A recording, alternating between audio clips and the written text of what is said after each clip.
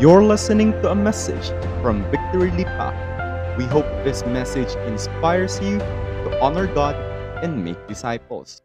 Tayo po ay nasa ending na ng ating series and I hope ikaw ay may natutunan kasi ako mismo, ang dami kong natutunan and I hope hindi matapos ang pagkakakilala natin kay Lord sa series na ito. So ano ba tong abide sa mga first time? Ito po ay pinag-usapan natin dito yung beauty and power of the Word of God. And ang focus is the book of John. Naniniwala kami in this church that ang salita ng Panginoon ang ultimate authority ng buhay natin. Salita lang ng Panginoon ang magbibigay direksyon at purpose sa ating buhay. Tama po ba? Nag-a-agree ka ba na patuloy tayong binabago ni Lord gamit ang salita niya? So, ako po ay excited because ito po lang ang tanging dahilan kung bakit tayo nandito. Hindi because mukha tayong religious na nagsisimba, but ang goal natin is to know Him and to grow with the Lord. I believe as human being, kinreate ka ni Lord for growth and connection. Tama ba ako? Tama ba ako? Lahat tayo, kinreate ni Lord for connection. Kaya napansin nyo ba, nung nagkita-kita tayo, parang iba. Compared nung nanonood ka lang sa cellphone mo, no? Yung parang iba, pero iba din that we can gather because God created us to connect, hindi lang sa atin, kundi sa Kanya, but at the same time, ang desire ni Lord for you is to grow. Sino po sa inyo gusto mong mag-grow? Yung iba, gusto nyong... By the way, may naririnig akong background pa sa likod ko or kanino ba yun? Baka tenga ko lang or baka cellphone ko. Hindi naman siguro. Yan, nawala. So again, lahat po tayo, we want to grow. At maiintindihan mo lang ang grow or yung growth is pag naintindihan mo ang salitang abide. Ang salita pong abide, ito po ay sa Tagalog is mamalagi, manatili, or manahan. Yun po ang ibig sabihin ng abide. Sa English, to remain. So maiintindihan mo lang to na ang sabi ng Panginoon, sabi ng salita niya, that the Bible encourages us to abide in Him. Kaya in verse 4, I think in John 15, nakalagay ito, abide in me and I in you, and whoever abides in me and I in him, he it is that bears much fruit. For apart from me, you can do nothing. Ang galing dito sinabi ni Lord, no? Ang gusto pala ni Lord is for you to grow. Kaya lang, ang pag-grow or maging fruitful, conditional yan. Conditional yan na kung gusto mong lumago, sabi niya, abide in me. Manahan ka sa akin. So, conditional. Alam nyo, I think this is my problem, baka problema nyo din to, that God wants to stay, pero tayo masyadong malikot. Minsan ba ganun ang buhay mo? Na gustong-gusto ni Lord, gamitin ka, gustong-gusto ni Lord, samahan ka, pero because of problems ng buhay, hindi naman natin sinasadya, pero parang ang likot-likot natin. Yung iba sa atin napapagod, minsan natatakot, minsan nalilito, na may tendency tayong umiwas kay Lord. But I have a good news for you. Wala kang takas kay Lord. The reason why nandito ka is binigyan ka ni Lord ng desire for you to attend church so that marinig mo siya. So ang prayer ko is that as we understand the Word of God sa babasahin natin, my prayer is this, that we will appreciate the need na kailangan natin siya. Hindi lang siya, kundi salita niya, so that we can know Him and we can know His will. So today, our main text, ito po yung ating main text. I will read our main text. At iimbitahan ko kayong tumayo. This is our main text today. And dito po iikot yung topic natin. So kung ikaw ay may Bible, pwede mong, sa bagay, wala masyadong nagdadala na ng physical, baka nasa cellphone mo. Sa mga nasa bahay, may Bible ka naman siguro nung kasal mo. So, pero kung wala, meron din tayo dito. So, In verse 9, nakalagay po dito, I am praying for them. I am not praying for the world, but for those whom you have given me. For they are yours. In verse 10, all mine are yours, and yours are mine, and I am glorified in them. And I am no longer in the world, but they are in the world. And I'm coming to you, Holy Father, keep them in your name, which you have given me, that they may be one, even as we are one. While I was with them, I kept them in your name,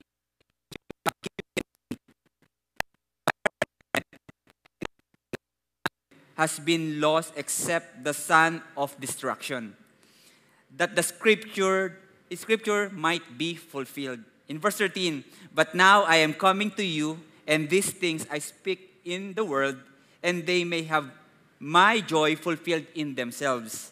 I have given them your word, and the world has hated them because they are not of the world. You keep them from the evil, just as I am not of the world. In verse 15, I do not ask that you take them out of the world, but that you keep them from the evil one. In verse 16, they are not of the world, just as I am not of the world. Sanctify them in the truth, and the word is truth. As you sent me into the world, so I have sent them into the world.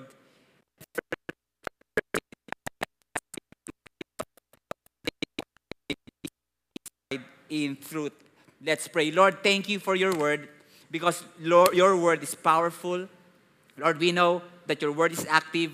We speak that you will, we pray and we speak, Lord, your encouragement, Lord. Give us a spirit of encouragement. Lord, tulungan mo kaming ma-appreciate ang sinabi mo. In Jesus' name we pray. Amen and amen. Pwede na po tayong tumayo, nakatayo na, pumupo. So, to appreciate more, ito po yung trabaho ko, to appreciate more, bibigyan ko po kayo ng background sa binasa po natin so that mas ma-appreciate natin yung heart ni Lord kung bakit niya to sinabi. Okay, in John 17, dito po nakalagay the longest recorded prayer ng Panginoong Jesus in any gospel.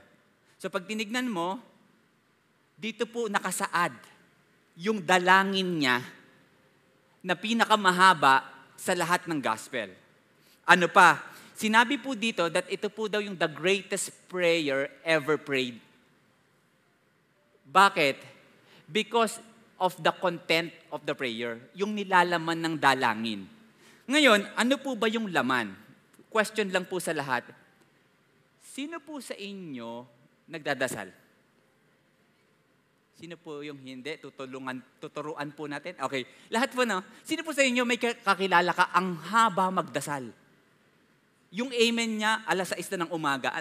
Meron ka bang kilalang ganun? May mga ganun talaga. Sobrang. Pero kaya mo bang sabihin that your prayer is the greatest prayer of all? At this time, sabi po ng mga scholars, ito po yung pinakamagandang prayer.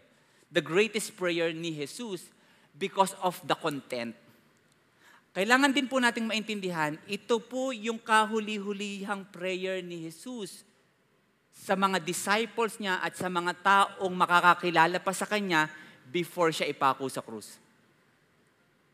Ganun po ka-importante ito, kaya kailangan po nating bantayan. So, Pastor, bakit niya ipinag-pray ang mga disciples niya at yung mga taong makakakilala pa sa Kanya? Because alam ng Panginoong Jesus that life was not easy. Tama po ba? Ang buhay ay hindi madali. Tama. Life is so hard.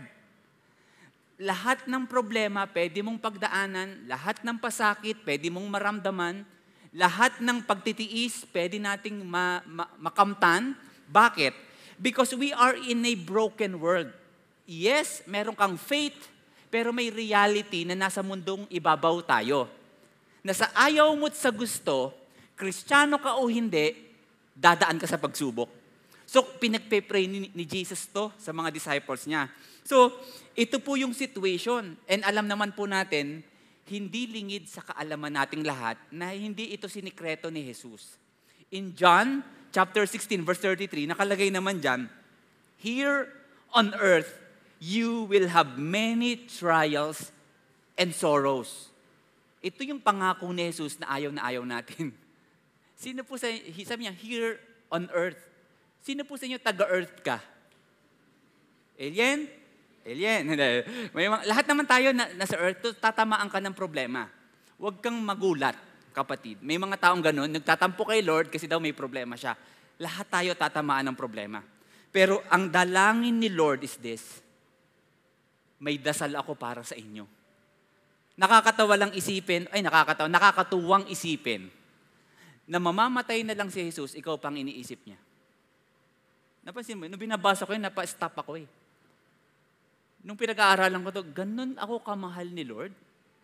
Ipapako na lang siya sa krus, ako pang iniisip niya. Ganun ka kamahal ni Lord. So maybe you're thinking, this coming February 14, walang nagmamahal sa'yo kasi wala kang love life. Yung love life mo parang skin mo, dry na dry. Di ba? Parang, I want you to know, let's grow together. Na hindi mo makikita ang security sa partner mo because you have a love life. Kay Lord pa lang, okay ka na. Mahal ka ng Panginoon. So, ito na yung before siya patay or ipako sa krus. So, nung tinitignan ko, parang last will and testament. Kung titignan ko, parang si Lord, hindi niya pinamana yung angking galing niya pagka-karpentero. Di ba, karpentero siya? Hindi niya, kung may business siya doon, hindi niya pinamana. Hindi niya pinamana yung staff niya, tsaka yung cloak niya. Pero ang pinamana niya ay 4 na dalangin. Dasal para sa kanyang mga disciples. So, yun ang pag-aaralan natin. Okay? So, let's begin. Isa-isay natin to. In verse 11, nakalagay dito, I will no longer remain in the world. They are in the world, but I am coming to you. Anong ibig sabihin nito? May farewell statement po si Jesus, nananalangin siya sa Ama niya sa langit. At ang sabi niya dito, aalis na ako sa lupang ibabaw at pupunta na ako sa iyo. So si Jesus, of course, hindi nag-worry si Jesus. Alam naman natin yon. Pero concerned siya sa mga disciples niya na maiiwan. That time, 11 na lang sila kasi si Judas, nawala na siya. So, concerned siya sa mga maiiwan niya. At concerned siya sa mga future people na makakakilala pa sa kanya. Bakit, Pastor? Because ang trabaho ng 11 is ipagpatuloy yung mission ni Jesus. Diba Jesus gave them the ministry of reconciliation? Trabaho din ng 11 to preach the gospel to the lost and dying world. Mahirap yung trabaho na yon. Pero sa likod ng gagawin nila, nandun yung persecution at saka accusation. So, medyo concerned si Jesus. Pero itong prayer niya. Okay? In verse 11, let's continue. Holy Father, keep them in your name, the name you gave me. First prayer is this. Keep them in your name. Anong ibig sabihin nito? Ang ganda nito. Makinig ka. Anong ibig sabihin ng Lord, keep them in your name, ha? Ang ibig pong sabihin nito is, keep them secure sa pagkakakilala nila sa iyo at sa salita mo. Ulitin ko, ang dalangin ni Jesus para doon sa 11 is, Lord, keep them secure sa pagkakakilala nila sa iyo at sa iyong salita. Okay. Bakit ito ang prayer at bakit ito importante? Alam mo ba na si God ay may pangalan? Alam mo ba na ang God is not a name? Di ba pray ka ng pray, Lord God, Lord God, Lord God. Ang salitang God is a title. Isa po siyang designation. The God of the universe has its name. May pangalan siya. So, kailangan natin maintindihan to. So, to give you an example is this. Mga pangalan. Baka alam nyo naman to kung nagbabasa ka ng Bible. El Shaddai, ang ibig sabihin is the Lord God Almighty. So, ang ibig sabihin, kung may mga problema ka na parang hindi mo kaya, you can call the name of the Lord, El Shaddai, God Almighty. Another is Elohim, the Creator and mighty and strong. Another, Yahweh, Lord Jehovah. Another name, Jehovah Nisi, the Lord my banner. Another, Jehovah Rapha, the Lord that heals. Dito tayo tumawag kay Lord ng pandemic. Lord, heal me. Lord, may symptoms kami. Lord, positive ako. And you are calling the name of God, Lord, Jehovah Rapha. So, anong ibig sabihin nito? Kung ano ang kailangan mo, God can provide everything. Kung sino ang kailangan mo, yun siya. Di ba sabi niya, I am? Di ba? I am kung sino ang kailangan mo. Ano pa?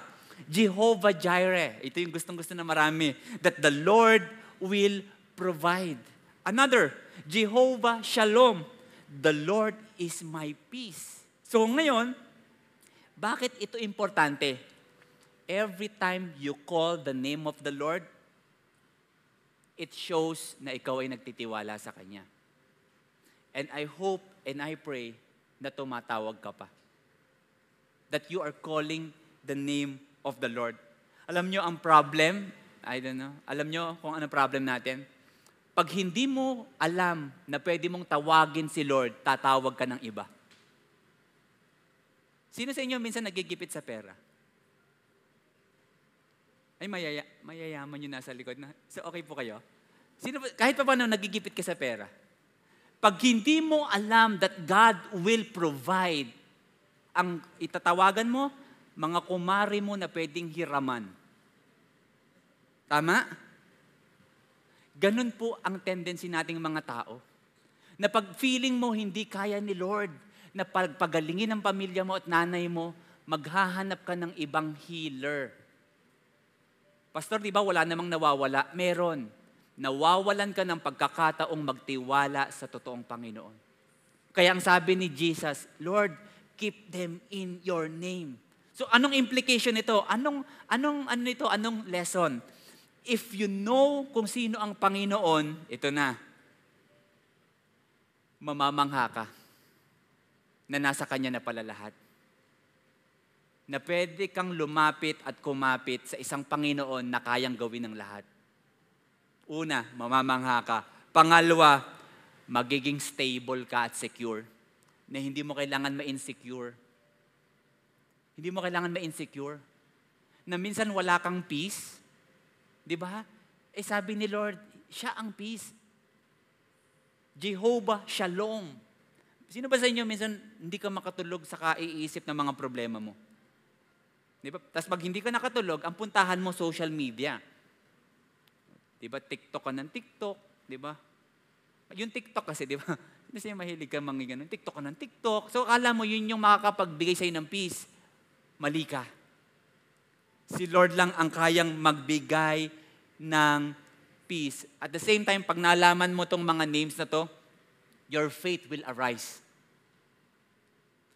Tataas ang tiwala mo sa Kanya na si Lord pala kayang gawin ang lahat. There's another version na binasa natin. Sabi ni Jesus, Holy Father, protect them by the power of your name. I want to encourage you today.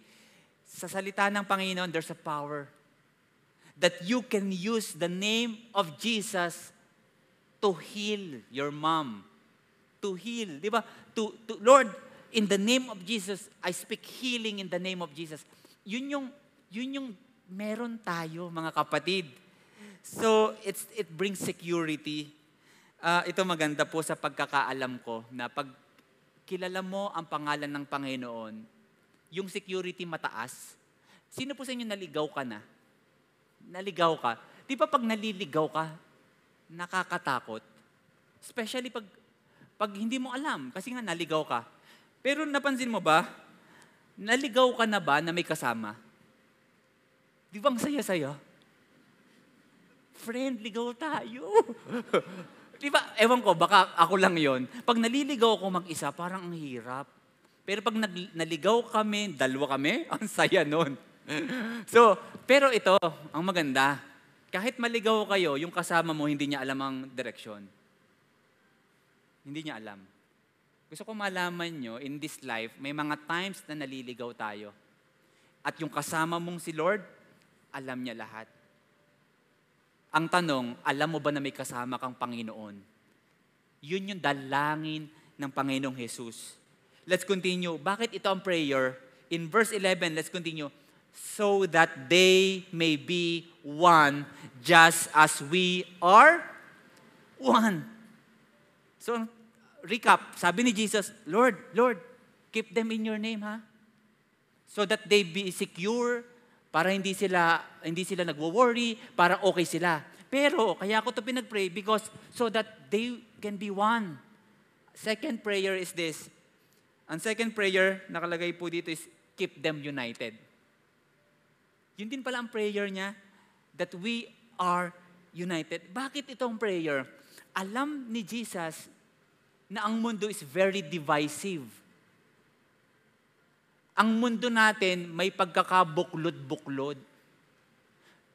Papaliwanag ko mamaya. Nakita niya yan in verse 16. Sabi dito, but the time is coming. Indeed, it's here now. When you will be scattered, each one going his own way, magkakanya-kanya daw mga tao, leaving me alone. Iiwan nila si Jesus. Okay. Importante ito. Sabi ni Jesus, darating ang time na lahat kayo magkakabuklod-buklod. Pag napabayaan nyo yung unity. Naiiwan nyo ang Panginoon. Kaya importante po yung church. Pag ikaw may pinagdadaan ng problema, huwag kang aalis ng simbahan. Minsan may kakayahan pa tayo yung nagtatampo kay Lord. Alam mo ba kahit umalis ka sa simbahan, Diyos pa rin siya. Ang sad part, may problema ka pa rin. So this is very, very important. So at this time, alam ni Jesus, lahat tayo divided. Ngayon, gawin nating relevant. Ngayon pa lang, so napaka-divisive ng lahat, no? Ewan ko kung napapansin nyo to. Pagdating sa politika, pagdating sa opinion, pagdating sa social media, magkakaiba tayo. Tama po ba ako? Na magkakaiba. Minsan hindi natin maintindihan, no? Nagkakaaway-away ang pamilya, magkakapatid, magkakamag-anak dahil sa political stand. I want to challenge you today.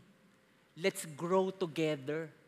Huwag nating ibaba yung standard natin na basta-basta na lang natin bibitawan ang mga relasyon.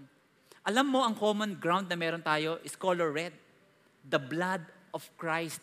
Jesus died on the cross so that we can be united. Amen ba? Kasi minsan, hindi lang okay yung opinion niya sa opinion mo. Away-away na agad.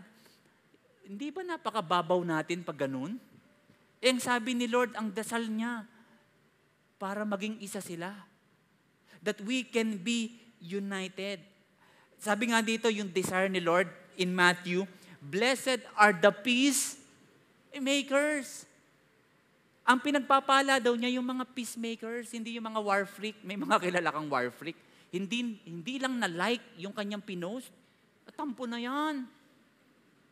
Kukulamin ko yan, naging mangkukulam na. So, blessed are the peacemakers, for they will be called children of God.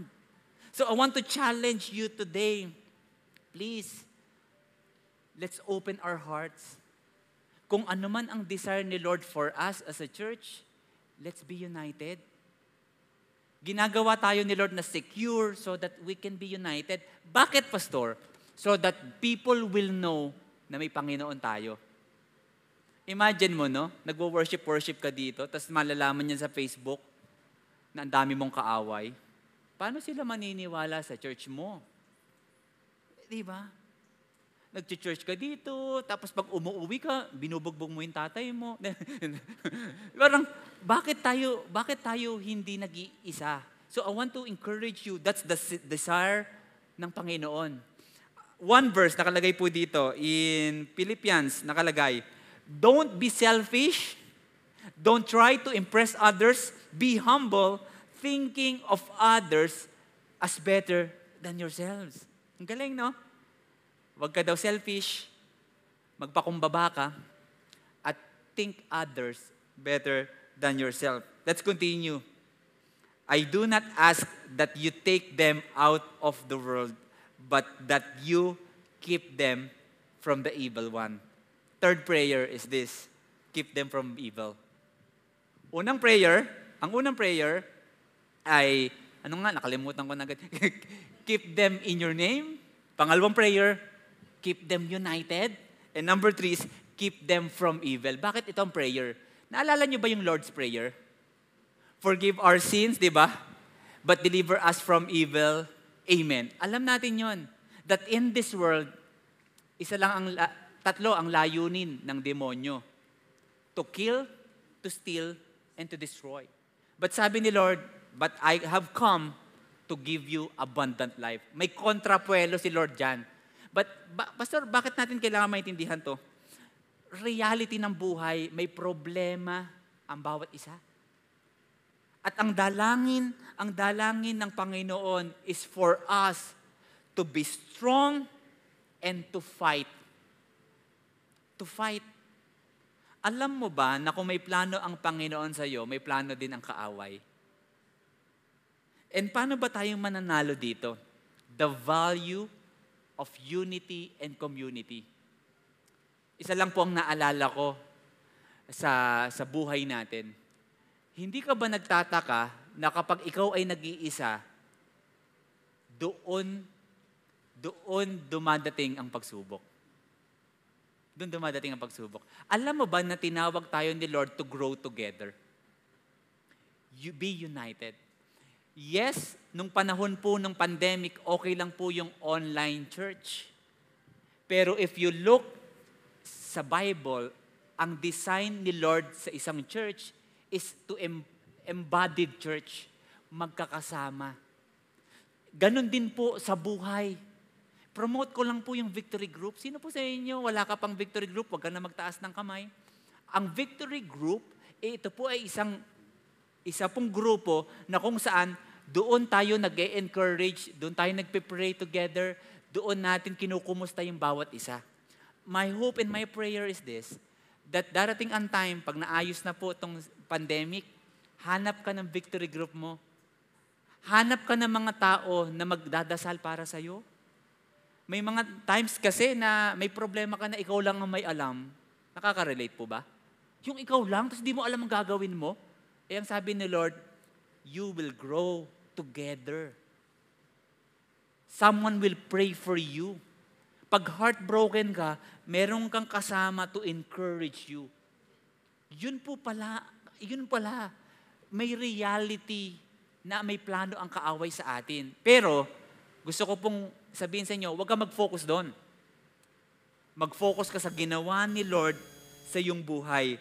Encouragement to all of you. In Psalm 121 verse 7, the Lord will protect you from all evil and He will keep your soul. Ang galing, no? Encouragement to all of us. God's desire is to keep you safe. Amen. To keep you safe. Na minsan, napansin mo, naging positive ka, ngayon pinagaling ka ni Lord. Dumating ang time na wala kang budget, pero ngayon binigyan ka ng work ni Lord. Minsan, akala mo yung business mo, wala nang mapupuntahan, yun pala, binigyan ka ng bagong negosyo ng Panginoon.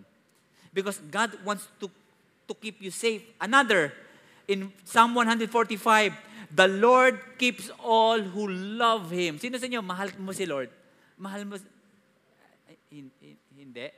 Bahala ka. So the Lord keeps all who love Him, but all the wicked He will destroy. So as I end, malapit na po ako, recap, keep them in your name, number 1. Number 2, keep them united. Number 3, keep them from evil. And last, make them holy. Pastor, bakit biglang lumiko? Lahat keep. Tapos dito, make them holy. Let's read. Nakalagay, make them holy by your truth. Teach them your word, which is truth. Okay, anong ibig bang sabihin ito? Parang, Pastor, parang mukhang religious masyado make them holy. At mas religious itong isa, sabi niya, in ESV, sanctify them in the truth and your word is truth. Okay, anong ibig sabihin ng sanctify? Ano ibig sabihin ng make them holy? Okay, sa Tagalog po niyan, magpabanal. Pero pag naintindihan mo ang totoong meaning nito, ma-appreciate mo to. Anong sabi dito? To sanctify, ang ibig pong sabihin niyan is to set apart. Parang ganito po yan, ibukod mo. Yan po ang ibig sabihin niyan, to set apart. Ngayon, kailangan niyo pong maintindihan yung salitang sanctify. Sa Tagalog po, ito yung pagpapatuloy, pagbabago ng Panginoon sa ating buhay hanggang sa dulo. Sino po sa inyo naniniwala kang binabago ka pa ng Panginoon? Taas po ng kamay. Sino po yung hindi na binabago? Baka, di ba, lahat naman tayo, may social distancing pa naman. Di ba, lahat po tayo binabago pa ng Panginoon, tama ba? Lahat tayo nagkakamali pa, tama ba? Okay, baka kasi pag okay ka na, baka kunin na tayo. Di ba? Hindi pa naman. Gagamitin pa tayo ni Lord. Pero kailangan niyo pong tandaan to, na ang sanctification, ito po yung patuloy na pagbabago. Ibig sabihin, nagkakamali ka pa, pero patuloy kang binabago ni Lord. Amen? So, bantayan niyo po yung salitang sanctification kasi may dalawang klase niyan. May tinatawag pong positional sanctification. Yung positional, ibig sabihin nito, nung tinanggap mo si Lord, nung unang pagkakataon bilang Diyos at tagapagligtas, positionally, justified ka na. Ibig sabihin, that's it, anak. Anak na kita. Pinatawad ko ng kasalanan mo. Okay ka na sa mata ko. At akong gumawa nun. To set apart. Binukod na kita. Yun po yun. Ibig sabihin nun. Pero yung progressive sanctification, ito yan. Anak, alam ko, tinanggap mo na ako, binago na kita, okay. Pero dahil may progressive sanctification, araw-araw sasamahan kita para magbago. Gets niyo po ako? Yung iba kasi, tinanggap si Lord. Salamat, Lord. Kinabukasan nagkamali. Guilty na. Di na ako mahal ni Lord. Ayoko nang mag-church. Babalik na ako sa dati kong buhay. Hindi na umusad. So yun po ang progressive sanctification. Pero bantayan nyo to. Bantayan nyo itong salitang to. Baka ngayon nyo lang narinig. Bahala na kayo magbasa. Saan ko ba nakuha yan? Okay. Pero magandang meaning nito, sanctimonious, is this. Making a show of being morally superior to other people. Sa Tagalog, pagpapakitang tao na ikaw ay relihiyoso. Ingatan mo yan kasi hindi yan ang gusto ni Lord. Ang gusto ni Lord is sanctify, not sanctimonious. Ang sanctimonious ganito, attend ka ng victory, alam ng mga ng mga kabarangay mo na nagbi-victory ka, pero walang nababago sa buhay mo. Sanctimonious yon. Pero ang sanctify, ito yung sinasabi ni Lord. State of process of being set apart, binukod, kasi kakaiba. At the same time, progressive work of God. Everybody say, of God. Hindi ikaw, hindi ako, kundi si Lord. Si Lord ang bumabago sa atin. So, what's the implication? Anong ibig sabihin nito? Pag sanctimonious ka, ang concern mo is to show your manner. Pero pag sanctify ka, ang focus mo is God's power. Okay? Si Lord ang bumabago sa atin. Amen. Kaya may pag-asa, kapatid. Huwag niyong ipilit yung mga kamag-anak niyong dalhin dito kasi feeling mo mababago.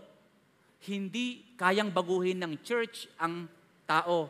Si Lord lang ang may kaya. Amen. So ngayon, malapit na pa ako matapos. Medyo na-excite ako sa ending.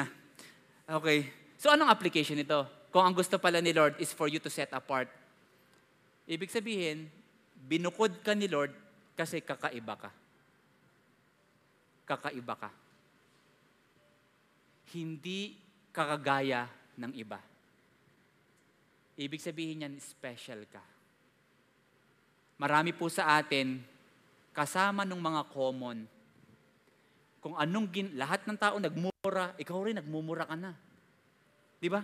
Nakakalungkot lang, no? Yung ginagamit mong bibig pangdasal, yun din yung ginagamit mong pangmura. Sabi ni Lord, remember, you are sanctified.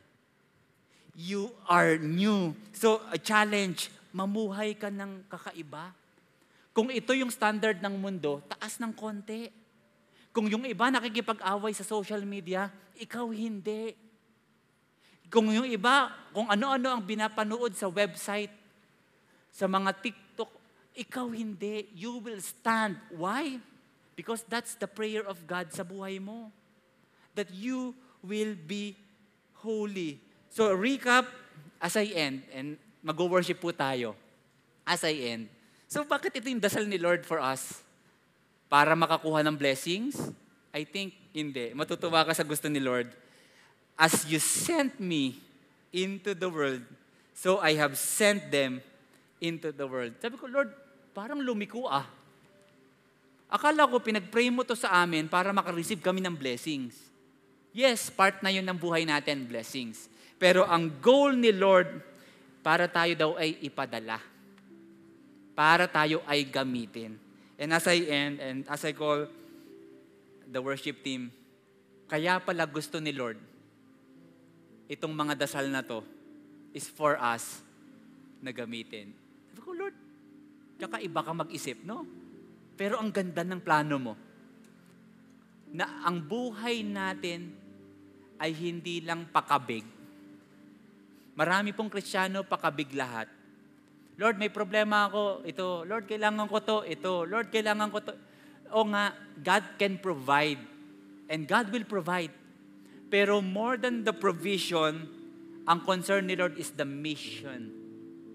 Na kung mahal ka ni Lord, take note, mahal din ni Lord ang magulang mo. And gusto rin ni Lord makilala sila. Ganon din mga kamag-anak mo, ganon din yung mga business people, yung mga empleyado mo, ganon din yung mga barkada mo.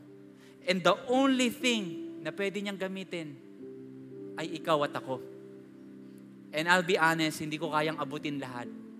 Kahit tayo ay nasa social media, hindi ko kayang abutin. Pero ikaw, kaya mo. As I end, we will worship. Can I invite you to stand? We will worship the Lord. Pero before we worship, hindi ko alam kung paano mo to maisip, kung gaano ka-privileged tayong mga tao. Alam ni Lord na hindi pa tayo okay, binabago pa tayo, pero alam mo ba, willing kang gamitin ni Lord? And as we continue to worship, and we will pray later, kapag tayo ay naging united, kapag tayo ay nag-set apart, alam mo ba na ikaw ay sagot sa dalangin ng Panginoong Jesus? Yun yung dalangin niya eh.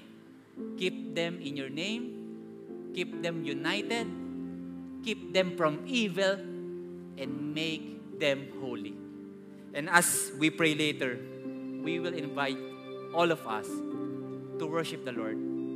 Na kung ano man ang mga dumadaan sa buhay natin, gusto ko pong malaman nyo na hindi pa siya tapos.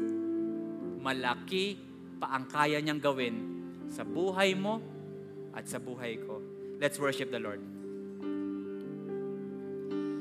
Lord, have your way. Come take your place. Let all the earth be saved. Your kingdom reigns. Now every heart will sing your praise. We'll be your hands and feet. We're called by your grace. The world will know your name.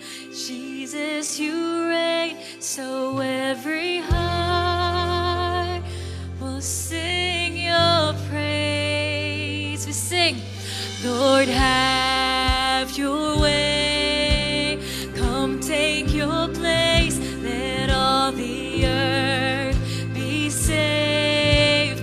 Your kingdom reigns. Now every heart will sing your praise.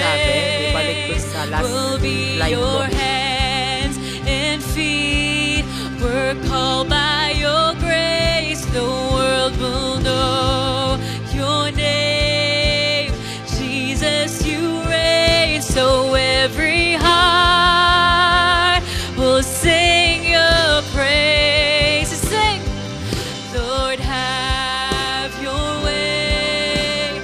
Come take your place. Let all the earth be saved. Your kingdom reign, God.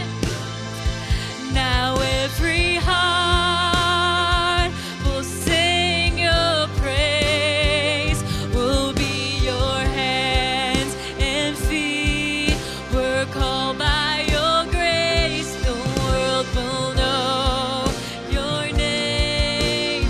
Jesus, you reign. So every heart will sing your praise. Lord, have your way. Come take your place. Let all the earth be saved. Your kingdom reigns. Now every heart will sing your praise. We'll be your hands and feet. We're called by your grace. The world will know your name. Jesus, you reign. So every heart will sing your praise.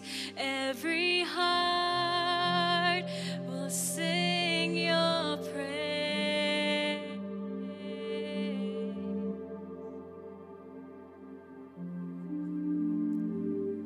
As I end, one encouragement and one prayer to all of us today.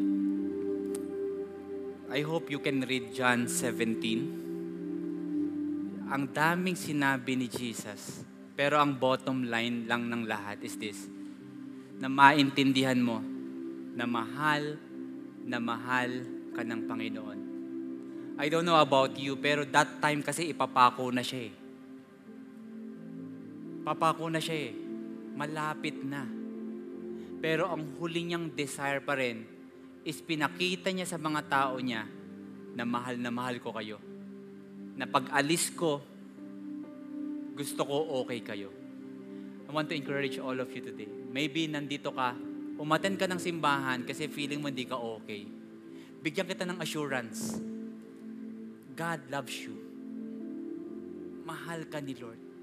Hindi mo kailangan ma-insecure, hindi mo kailangan mag-compare, hindi mo kailangan mainggit because God loves you. Mahal ka ni Lord. And maybe you're having mga times na nagpe-pray ka kay Lord ng mga pangangailangan mo. The greatest need na meron ka ngayon na ibigay na ni Lord. That is forgiveness, mercy, and grace. And meron ka nun. Mahal na mahal ka ni Lord. Pero, hindi lang yon. It's an honor for us to receive the love of God, but at the same time, to be used by the Lord. Na ang dalangin niya ay hindi mo lang maramdaman yung pagmamahal niya. Maintindihan mo rin na pwede kanyang gamitin. And Lord, today, ito yung aming dalangin. And I want to challenge all of you na kung ang desire lang ni Lord is just maging comfort tayo, sa heaven yun. Pero here on earth, God wants to use you. And that's my prayer for all of us. Na hindi titigil ang Panginoon hanggat hindi kilala ng mga magulang mo, mga kapatid mo, kabarkada mo, best friend mo, boyfriend mo, girlfriend mo, ang Panginoon. And yun ang prayer natin. Lahat. That God will use us. Hindi lang tuwing Sunday, but every day. Let's pray. Lord, thank you for this time. Salamat sa assurance. Salamat sa security. Salamat sa love, sa mercy, sa grace. Lord, salamat sa lahat. But Lord, tulungan mo rin kami na magtiwala na pwede mo kaming gamitin. Lord, at this time, yes, binabago mo kami, pero bigyan mo kami ng lakas ng loob upang magpagamit sa'yo. Lord, that our mission is to preach the gospel, to show to others na may buhay na Panginoon. And Lord, gawin mo kaming stepping stone, Lord. May mga times na nagiging stumbling block kami because nakakatisod kami. But Lord, we repent. May mga times na may mga ginagawa kami na hindi mo gusto. But Lord, today, we are asking your grace, your enabling grace sa buhay namin, na kami ay gamitin mo for your glory and for your honor. Lord, maraming pong salamat. We just want to say thank you for everything. As you bless us, Lord, send us also, Lord. In Jesus' name we pray. And everybody say, Amen and Amen.